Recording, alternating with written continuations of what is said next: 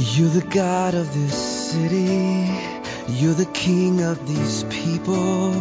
You're the Lord of this nation. You are. You're the light in this darkness. You're the hope to the hopeless. You're the peace to the restless. You are. There is no one like our God.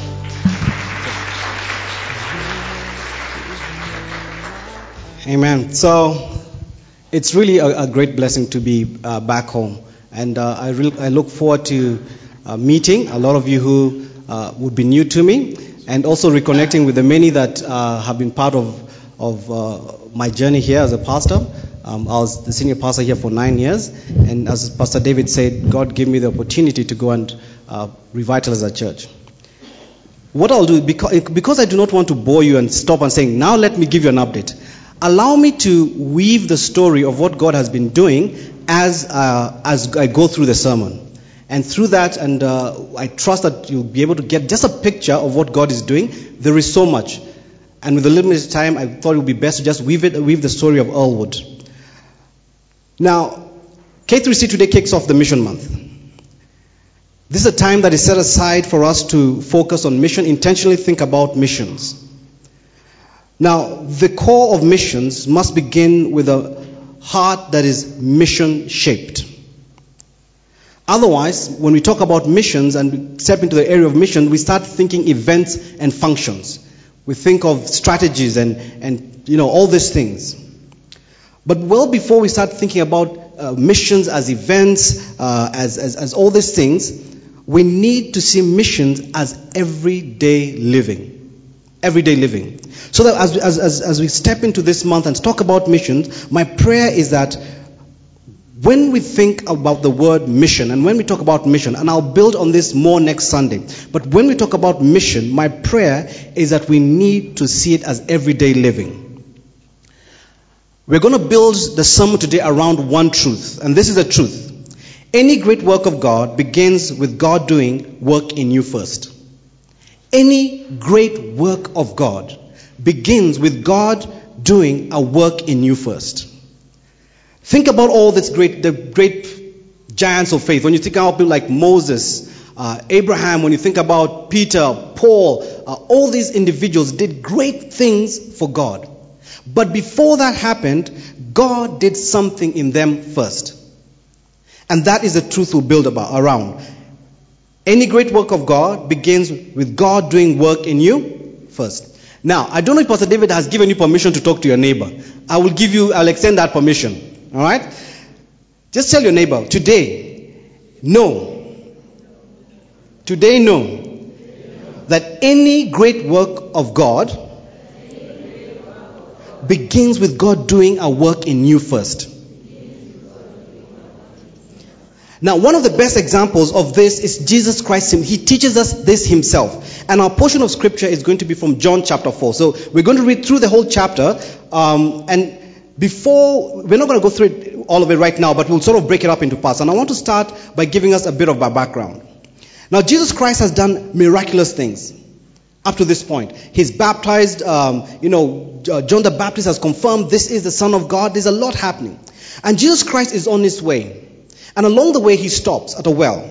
And we pick up his journey in John chapter 4 from verse 1.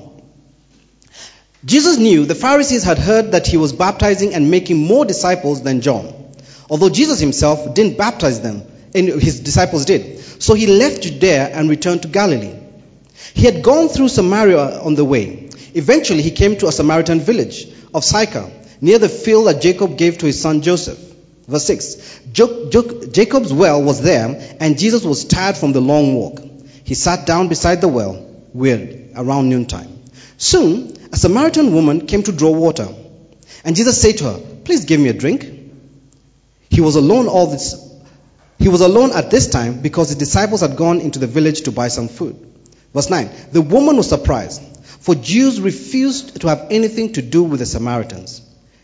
She said to Jesus, "You're a Jew, and I am a Samaritan woman. Why are you asking me for a drink?" So, we ask ourselves, when we talk about missions, first we need to realize that missions is a spiritual journey. It is not a strategy, it's not an activity.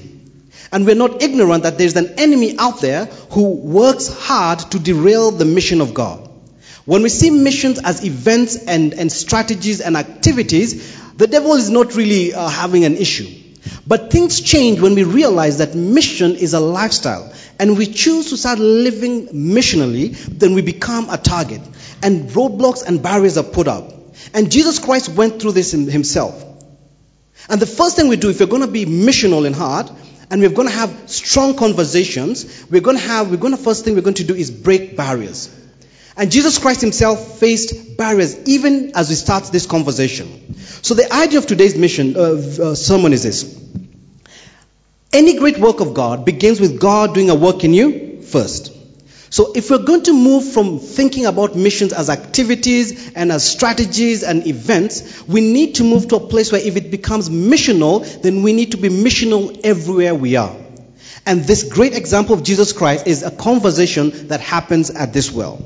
As Jesus Christ starts and lives out his mission, he says, I came to bring life. I am the way, I am the truth, I am the life. As he brings out his mission to this woman, the first thing he faces is a barrier. The first one is a historical barrier. Now, the Jews and Samaritans never agreed. And this is the reason why. The nation of Israel was one. And after Solomon, it's broken into two. And you have the northern kingdom, you have Judah and all that. And what would happen? After a while, the nation was conquered and destroyed. And the Assyrians brought, what they would do when they would conquer a city, they would bring people from their country to that city, and they would exile people from that place they've conquered to their city. And so what they would come and bring people to be in that city, and they would take all the educated people, all the skilled people, they would take them to their country. And they would bring farmers and other people and for example, the military to this other place. Now, the only way that the nation of Israel survived was in two things. First thing, they maintained their way of worship as God as the one and only true God. They did not in any way accept any religion that was brought to them. That's one of the ways the nation of Israel kept themselves separate even during exile. And you see this in people like Daniel, all these things. When we read about their capture, there is always a remnant that stayed true to the worship of one true God. The second way they kept themselves safe was they never intermarried. They never ever intermarried. And because they knew God had forbidden them to do this. But when the Assyrians were brought, part of this kingdom, Jewish people, started to intermarry with the Assyrians. And then after many years, the Assyrians were overthrown, the Babylonians came, and those guys intermarried, and a new tribe sort of people was born that had Judaic practices in terms of worship, but also had some pagan elements to it, and these were the Samaritans. And the Samaritans to the Jews, they really despised them. Because they were a constant reminder of a people that walked away from God, that broke the covenant of God. And the Samaritans and the Jews never got along. So the first thing, as Jesus Christ is talking to this woman, the first barrier he faces is this barrier. That this woman does not say, why do you need to talk to me? I'm a Samaritan and you're a Jew. Why would you talk to me? The second barrier he faces was a cultural barrier. Men and women did not interact like this. The Jewish attitude toward women was really interesting. Now, it had drifted away from what God had intended. God created man and woman equal. He loves them both equally. And God, we see that the place he has for women, even in the nation of Israel, was very significant. But the Jews, what they had done, they had created laws and put traditions that had drifted and pushed men away from the center. And so when Jesus Christ is talking to this woman is shocked. That's why she says, you, a Jewish man, talking to me? Because she knew that there's no way a Jewish man would talk to her. It was so bad that for Jewish men, they had a prayer they would make every morning. They'd say, thank God I'm not a Gentile, a slave, or a woman. It was that bad. Hebrew men would not walk with their women in the streets, not their mothers, their daughters, or wives, nothing, and let alone a Samaritan woman. Then there's a barrier he faces, which is a barrier in worship.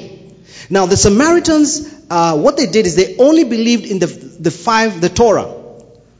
That's the only thing they believed. And they did not believe in all the other prophets. They only believed that Moses, the only prophet they were expecting, was the one Moses talked about, who was the Messiah. And they had their own way of worship, and they had built their own temple in Mount Gerizim, and they had said that is where people worship. And Jerusalem was not the real place. They did not believe that. So already there's so much barriers.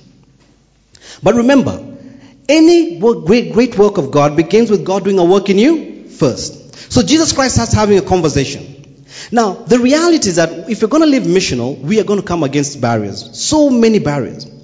And you have to understand them. One of the things I realized when we got to Australia is a very interesting, it's post-Christian. And there is a lot of synonyms, what would I call it? There's just this place where they've put God and church. In the place I'm at, it's called the Inner West. They call it the graveyard of churches. Because the churches in that area, which is near Sydney and around it, going about maybe 30, 40 kilometers in that whole Inner West region, you hardly get a church that is more than 50 people. 50. When we got to Australia, we were going to revitalize this church, Earlwood Baptist Church, as the first step in the journey. And I remember when I got to the church, two things struck me. The first thing that struck me is that the congregation we were given had 9 people. The first Sunday I was going to visit the church. I got in, I found people around the table, I sat with them. Service was starting at 9:30. I said, hey, my name is Ken, I'm coming to preach. Let me know, where's the service happening? He told me, you're in the service. We're all seated around a table. I was like, okay, this is going to be interesting. The pastor of that English congregation is 86 years old. I have a Greek congregation. The Greek congregation has about maybe 20 people, had about 20 people then. The youngest person in our Greek congregation was 72. The pastor, who had pastored for 51 years, is 87. And I asked them, we live in a community. The Inner West is sort of the equivalent of the South C, South B. There's so many young people. So many. The harvest is plenty, but there were only 9 people in a church seated around a table and a few elderly people. And as I talk to people, I try to understand, what is it? Why are there so many barriers? And somebody pointed out to me to understand the history of the church in Australia, how it started out. Because that gave me an understanding of the spiritual strongholds that were there. Firstly, we realized that Australia was a convict colony, meaning when Britain could not handle its people, his criminals, they shipped them to Australia. That's the furthest they could get them out. And there are a few things they did. For every boat that arrived with convicts, there was, the officers and the police, whoever brought them, and there was also an Anglican minister. So when you come to Sydney, one of the places, one of the pastors took me to understand the spiritual stronghold in Sydney, is there's a place in Sydney where they landed, there is a law court where they'll do that, and right across the road was a jail. So they bring in the convicts, all right, and put them in the jail, and then on Sunday morning, they'll chain them up together and frog march them across the road into the church. And they'll be shackled to the pews and listen. Now the interesting is this, because of lack of resources, the minister, the pastor was also the magistrate. So I'm listening to this story, I'm like, so here you are on Sunday, all right? I am the one presiding over the communion and everything. You're shackled to the chair, and then come Monday morning, you come to me, I'm passing judgment on you. So there was such a hatred for the church and authority. So I started to understand this is why there is such this anger towards authority and the church. And you realize they're strong. These are the barriers we started working with. So I asked myself, here I am in Sydney, Australia. We're revitalizing the church. We have 9 people there. We have 20 people who had Now, unfortunately, in the last 1.5 years I've been the pastor, I think I've buried 6 people. And that church is a picture, typical picture of a church in Australia, generally speaking. But there are also other great churches that are thriving and growing, and they're growing within the migrant communities. Sudanese churches, Lebanese churches, Jordanian churches, Fijian churches, Vietnamese, Chinese churches, they are thriving and bursting at the seams.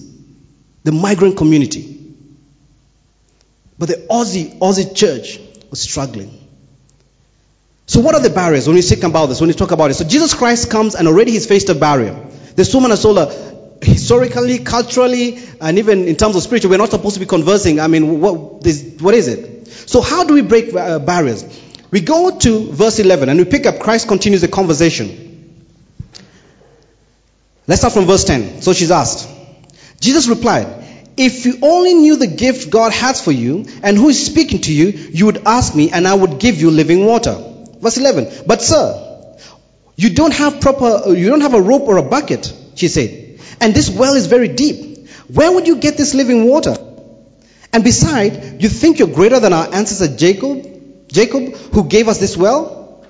How can you offer better water than he and his sons and his animals enjoy? Verse 13, Jesus replied, anyone who drinks this water will soon become thirsty again. But those who drink the water I give will never be thirsty again. It becomes a fresh, bubbling spring within them, giving them eternal life. Please, sir, the woman said, give me this water. Then I'll never be thirsty again, and I won't have to come here to get water. So the first thing, how does Jesus Christ break the barriers? The first thing he does, it's very interesting, is that the first thing he does, he has a hard conversation. And you see, there's a place where he could start arguing, actually Jerusalem is the right place. No, he just has a hard conversation. And what is a hard conversation? These are conversations that you have with individuals about things that really matter. And for this woman, what really mattered for her at this point was the issue of water. And I've realized even in Australia, wherever you are, whether in Australia, you're here in Kilelesho, or in Lavington, or in Kawangware, wherever you are, you will always come up against barriers. Because people, unfortunately, some people, their hearts move further away from God, and the people, especially us who are in a place that's very Christianized, we become insulated with the gospel. Our hearts become hardened in a different way, because we hear the gospel again and again and again. For this woman, the significant heart issue was water. She had to walk in the heat of the day, back and forth to get the water. But now she's found someone who can address her greatest need. I want to share with you about reality that I came across in Australia. I'm going to show you some data and how this has affected us. The first thing is this. The average age of attendance of a church in Australia, the average age of a member in a church in Australia is 53 years old. 53 or 52 years old. That's average age.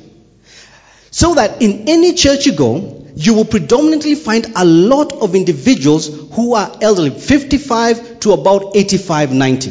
That would be normal. You go to a church, so in our Sunday school, now, March last year, you sent us to launch a church. We went last year, we launched a church. We held our first Sunday school.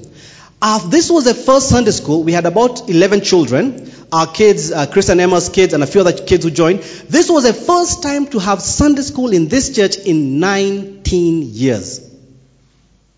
This church had not had Sunday school for 19 years. And after the service, when we were having a tea and our morning tea, one of the elderly women was really crying. And I said, oh my God, what did I say in that sermon now? What did I say? So I decided to go to her and ask her, what is this? Because she was just standing alone in the corner crying. I said, what is it? She's an amazing woman. And she told me in broken English, because she's Greek, she said, I have prayed and prayed that I would hear the voice of children in this church again. And I've been in this church for 28 years. And I remember when the last of our children married and went. And I've prayed. And today she was just standing around looking at all these kids running around, and she was in tears. And I said, God, the weight of that just shook me. Could you imagine Kate Ricci not having children for 19 years? And this is a story that is repeated across the nation. We ask why? Why Australia? Because time has come when this continent and this nation must be good stewards of those that gave up so much, so many years ago from England. They gave so much to come, and we have received this gospel, and we must be good stewards of it and take it to others. Any great work of God begins with God doing a work in you first. Reality. I don't know if it's up there. So the first thing, are you able to get those things, sir? So, look at this. This is from last year's census. Christianity is in decline. Listen, it went down. Christianity went down by 22%, church attendance by 48%, and no religion by 269%. Meaning, in the last census, when people asked, what faith do you profess? 269% more said they are atheists. Where our church is located, just about 5 minutes drive, we go into what's called Newtown. It's more the trendy place where they have taken churches and turned them. Listen, they've turned them not only to pubs, but there's one they've actually turned into an atheist center. But they've left the cross on top and broken parts of it. No religion, 269%. Australia is a growing nation, so they're building new suburbs everywhere. And the next thing shows us this. This is the average age. Just go to the next one, Esther. Now, when the attendance, top 6 reasons why Aussies don't go to church. 47% irrelevant to my life. 26% don't accept how it's taught, outdated style, and there's always that one where there's 22% issues with the clergy or minister. Specifically, take heart. This is the reality. The next one shows this. Now, as they're building new suburbs, they have to do surveys and ask people questions. So, can you go to the next one, Esther? So they asked, what are the top facilities you need in this new community? The first one people said is a parkland with a walking track. That if you build Kileleshwa, the first thing we want a place we can walk and ride our bikes. The second one was they want good food and cafe. That must be there. Do you see where the church is? Number 13. The last thing people want in any community is a local church. Now, this is not a Christian organization that did all this research. It's just a normal secular organization. The local church. What are your greatest needs in your community? Number 1, financial seminars and advices. Among the last thing is spiritual input and church services. This is the reality of the barriers we're dealing with. And I had to learn this because you go there and you're trying to do all this crusades will not work. Heart-to-heart conversation. This is where Jesus Christ starts the journey. If you're going to live missional, you must look at where you're at and realize the reality of where you're at, what barriers are there, and engage the Lord in prayer. Just engage in prayer. How did we do this? One of the things we started doing in the church was Alpha. Alpha is phenomenal. And the way we did Alpha, most Australians are okay to do any Alpha course as long as it's not held in a church building. You can hold it in a cafe. I saw them holding in pubs. I saw them holding in the park. As long as you don't tell me to enter the building, I will not do it. So we started doing one-on-one Alpha. But finally, we got a few people who we convinced to come to the church. One of them was a guy called Kendall. Now, Kendall came in. I had to tell him many times, you cannot smoke in the church. He's like, really, why? I tell him, well, because I don't want cancer and I really want you outside, Because this is someone who's about 52 years old. He has no concept of church. That reverence you have, none. So Kendall comes in and he starts going through Alpha. He has so many questions, this God person is not real, why are people suffering? all these questions. And then we started getting to a place where we started having conversations with Kendall that were real, hard conversation. And the next thing we learned is that you must learn to confront brokenness. Because the mistake many of us make is we stay in the heart-to-heart conversations. We tell people, how are you feeling, how are you doing, it's really, you do all these things, you do this thing. We never move to telling people the truth and proclaiming the gospel. We try and fix things because we start getting sucked into this place. So as Kendall came and he stayed and he started going to our Alpha group, I think by the 4th week, I called him and told him, I want to have a conversation with you. What is your greatest struggle right now? He said, I just can't quit smoking. I've been smoking since I was 14. I said, do you believe in prayer? He said, I don't believe in prayer. And said, would you like me, even if you don't believe, I believe, can I pray with you? That God would release you from that. Because my prayer was this. Oh, I took a step of faith. I said, God, release this man from this in a miraculous way so that he knows you're God. Because there are some things, when you get to people, when you deal with people who, you cannot tell them, oh, God will give you money. Money is not the issue. Oh, God will give you health cover. The government has provided. Oh, God will give you house. So what is this God going to give me? I said, Lord, this one needs a miracle. So I told him, let's pray. And by faith, our sheikh was telling me, what are you doing? I prayed. 3 weeks later, he came and said, today, the whole day, I've only smoked 1 packet. I'm like, praise the Lord. I was hoping for something different, but praise the Lord. Do you know, by the time we were finishing Alpha, Kendall was off cigarettes. And that triggered, he said, how is this possible? What magic are you using? I told him, it's God. Confronting brokenness. So Jesus Christ, the conversation goes, this woman is starting to argue, and then Jesus Christ in verse 16 says, go get your husband. Verse 17, I don't have a husband, the woman replied. You are right. You don't have a husband, for you have had 5 husbands, and you aren't even married to the man you're living with now. You have certainly spoken the truth. Now the conversation changes. Once you get to a place where you can have hard conversation with people, you move from dealing with superficial conversation to addressing the brokenness in people's life.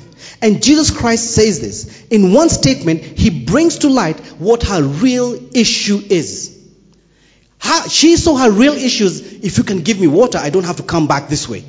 But Jesus Christ in one statement brings to light, this is the issue. We do not know the story about this woman, but we do know for sure that in this culture, to have been married 5 times is a big issue.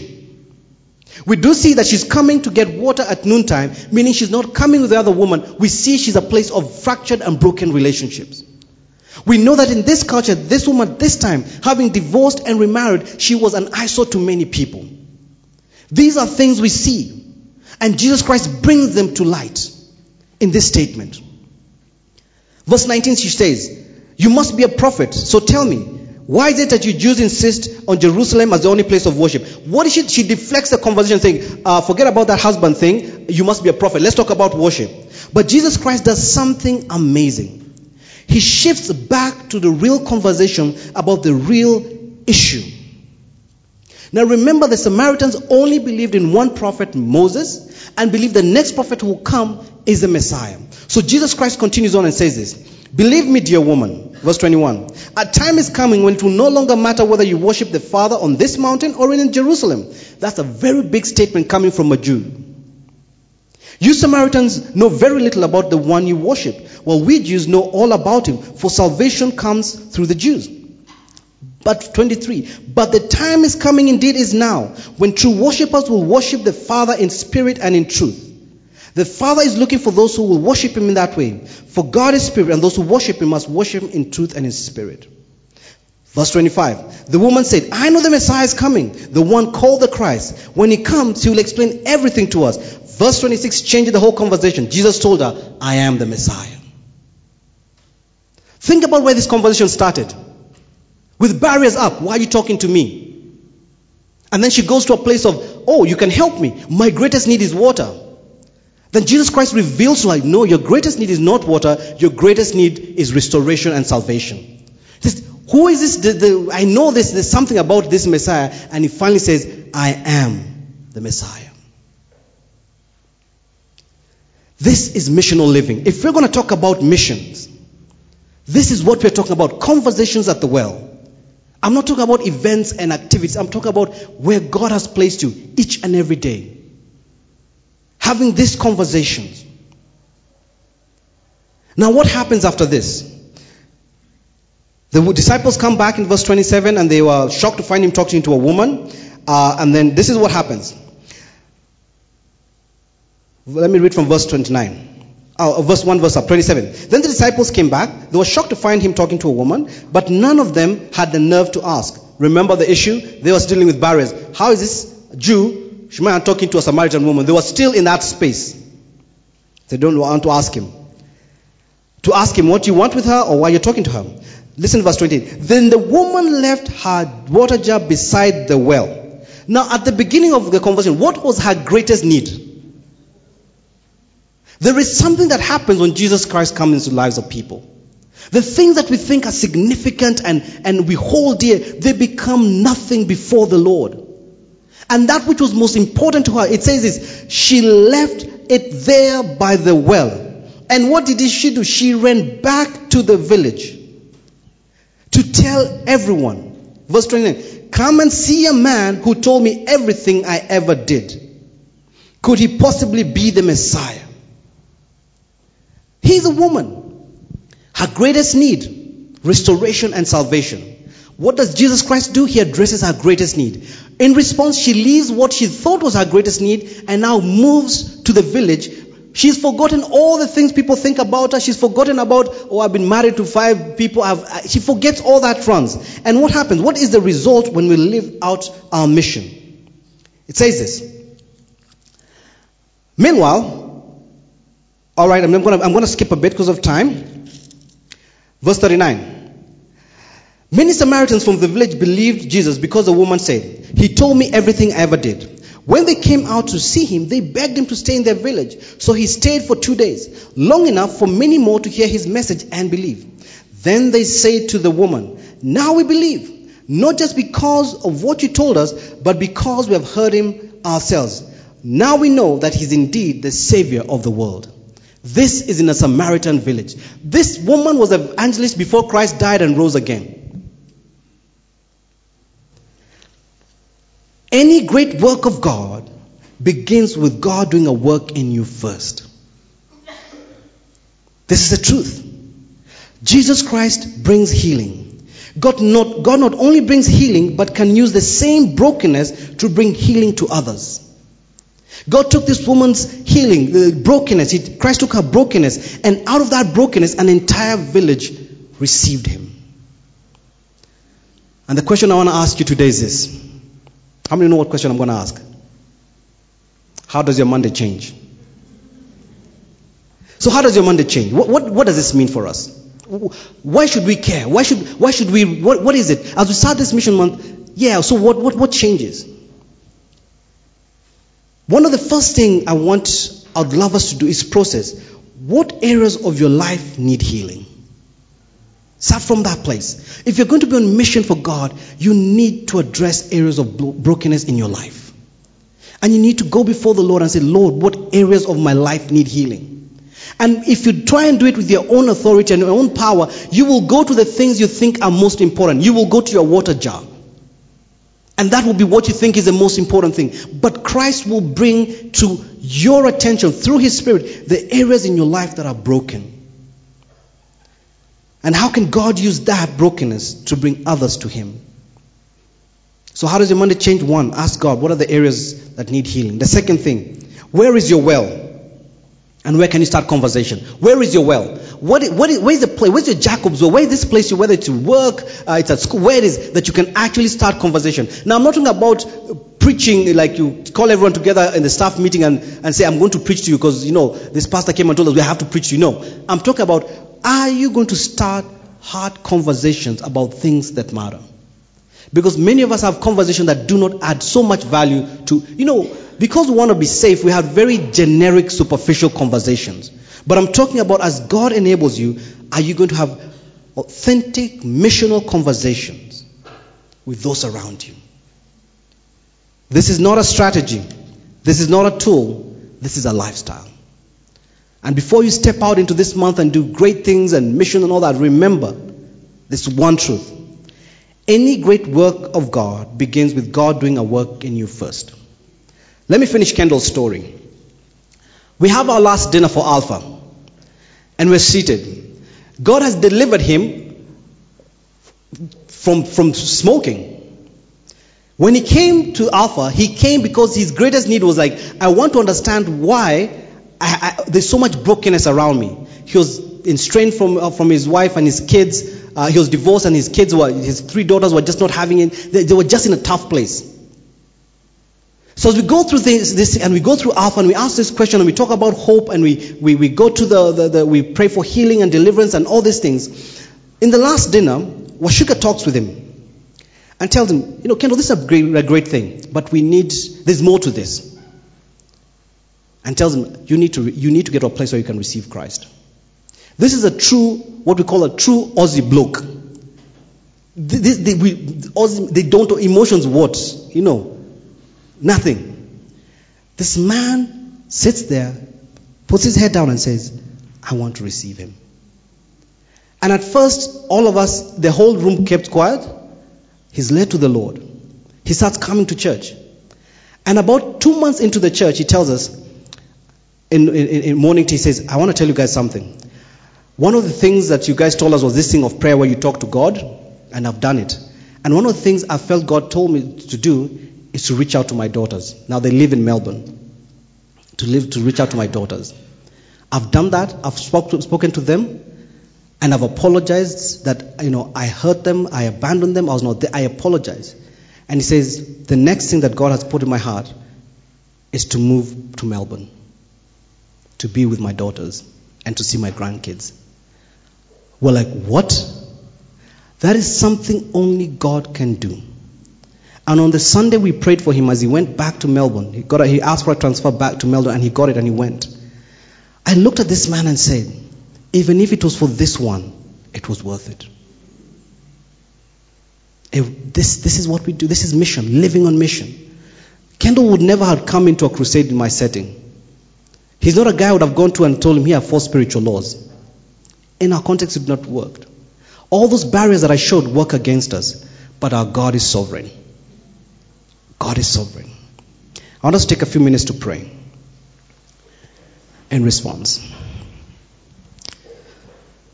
I want to give you an opportunity to do 2 things. The first thing is to go before the Lord in prayer and ask the Lord, Lord, would you show me areas of brokenness in my life? Lord, would you help me see the things that I have seen as important, but they're not, and bring to light the things that are important. Lord, would you show me areas of my brokenness? And Lord, would you heal me? I surrender.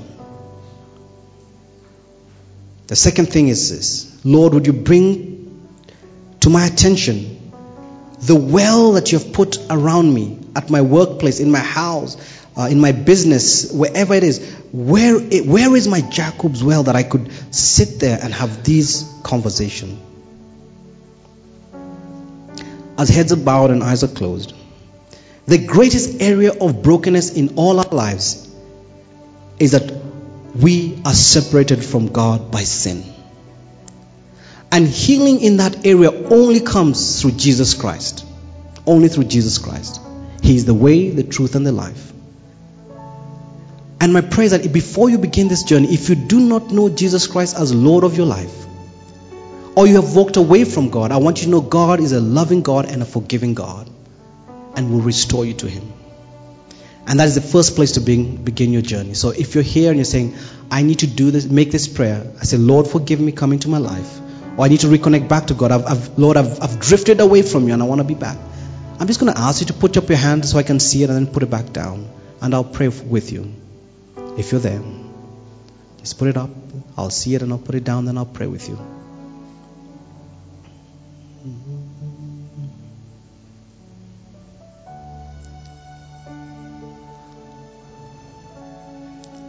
Father, thank you for your word. Your word is truth. Your word is life. And Lord, I pray that as we have interacted with you and your word, Lord, we know our lives will never be the same. Thank you for giving us healing. We who are far away, you've brought us close to you.